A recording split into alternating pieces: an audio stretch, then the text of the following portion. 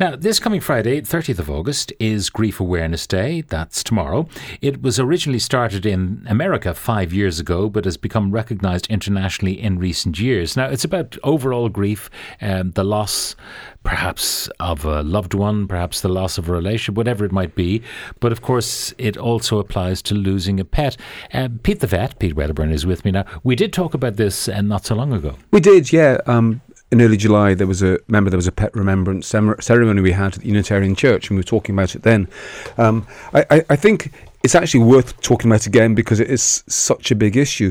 And I often realise that as a vet, I witness death probably about over 5 times or even 10 times more commonly than doctors, because pets have such short lives.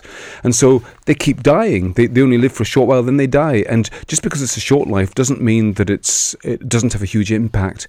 And so when people lose their pets, they're emotionally very distressed sometimes. And I think one of the main issues here is to get other people to accept, yes, people are genuinely terribly upset. They're not making it up. It's not just an animal. As far as they're concerned, they've lost a being that they were emotionally deeply attached to. And the grief they witness, the grief they feel is just the same. So we need to give people space for that. And the idea is that tomorrow on Grief Awareness Day, if you know somebody who's lost a pet, then just talk to them about it. Just ask them how they feel. And often that helps to unbottle some of the tension and angst they may be feeling inside but not saying anything about. Now, dogs and cats can be very special in people's lives, and often people say, just get another one. They can be incredibly heartless like that, yes. And indeed, recovery from grief does sometimes involve distracting yourself, and part of that distraction can be to have another animal in your life, but it's not for everybody, and it certainly is never a replacement as such. All right, so just be sensitive around people who have lost a pet. Mm-hmm. Now, the question's coming in. I have 2 little girls, 4 and 6, and I don't know how, but they are afraid of dogs. The tragedy is that my husband and I love dogs and think that one would be such an asset to our family. We've put our names down for a retired guide dog, thinking that their calmness would be beneficial to the scared girls. But we don't know if we'll be approved or even if that's the right move. What do you recommend to help them get over their fear? As an aside, we're not interested in getting a smaller animal either. That's from Maria in Wicklow. Well, Maria, I actually think this is almost a question for a behavioural psychologist, a human behaviour psychologist rather than a vet. Because really what it's about is how your children are reacting. It's not about the dog. I mean, obviously a calm, gentle dog is going to be much more acceptable to them, but at the same time you need to make sure that you're making the right moves that are not going to distress them further. I think it's actually very, very common, almost normal for young children like 4 and 6 years of age. It's normal for them to be anxious about dogs because dogs are big, hairy things that are unpredictable to some extent, and a child doesn't know whether a dog rushing towards them is going to be friendly or aggressive, and they may have seen stuff on telly or wherever with dogs that are aggressive, so it's quite natural for them to feel fearful. I think rather than rushing and getting a dog, I would wonder about if you know somebody who's got an utterly placid, easygoing lump of a dog, even just visiting their home so your children can see that dog in the corner of the room and realise that's not something to be so frightened of. But further than that, I think you're making the right kind of moves. Guide dogs are lovely, lovely animals, and retired ones or ones that have just failed the training for some simple reason. I'd say there might be a bit of a queue for those kind of dogs. There would be. We're adopting 2 kittens, a brother and a sister. We hope to have them as outdoor cats. We've approximately an acre and a very large shed for them to call home, so space shouldn't be an issue. What do we need to purchase to give them a comfortable home?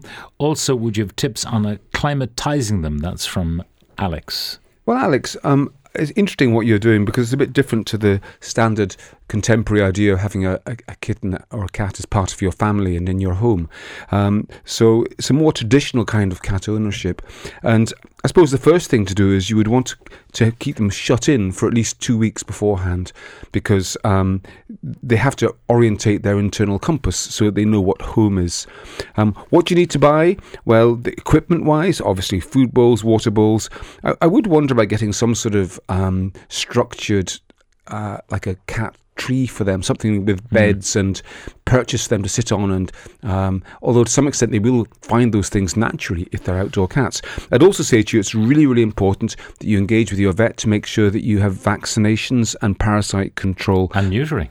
and neutering. Those three things, really, they're all key to having a successful cat. Best way to get them used to the shed would be to get a whole pile of mice and throw them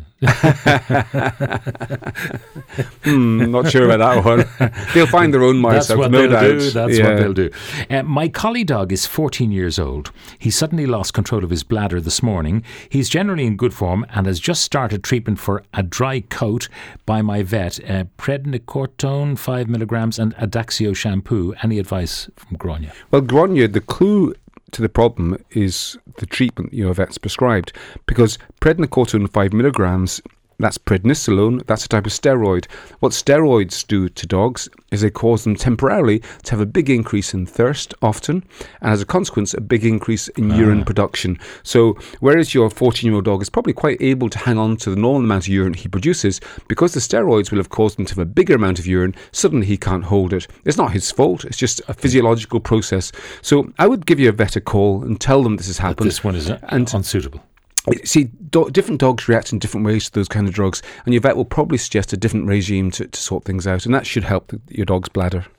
Comment from a texter: I lost my boxer 4 years ago, still not over it. So there you are. Now, can you ask Pete the vet? I have a 13-year-old lab. I'm thinking of getting a new pup. Would it be advisable to get one while the 13-year-old is still alive, or wait till he's gone to doggy heaven?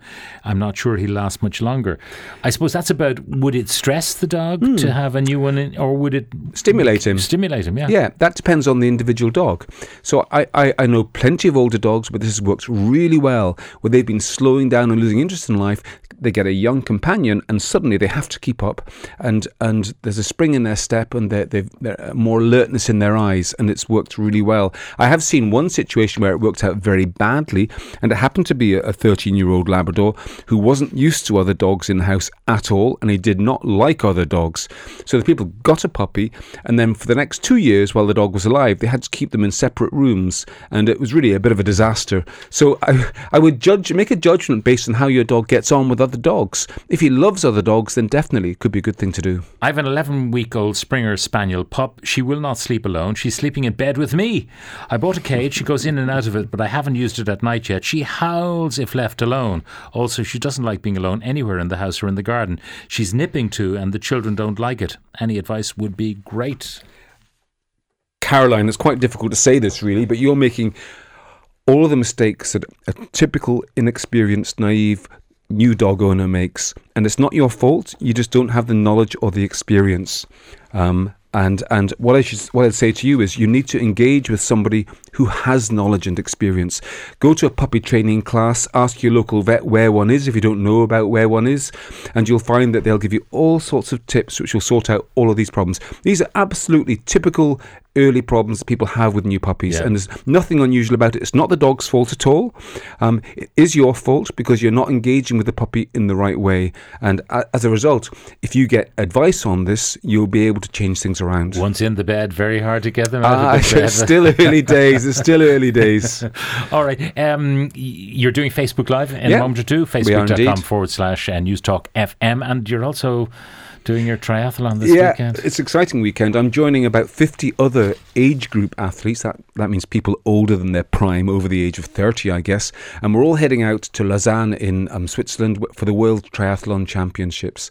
And competing from, like in my section, my age group, there's 150 athletes from the States, Canada, Australia, all over the world, actually. Well, so it's going to be great fun. Yeah. If you go to PeteTheVet.com, I've just written a blog all about it so people can read more if they want to. Very good. Pete Wedderburn, Pete the Vet, will continue conversations on Facebook.com.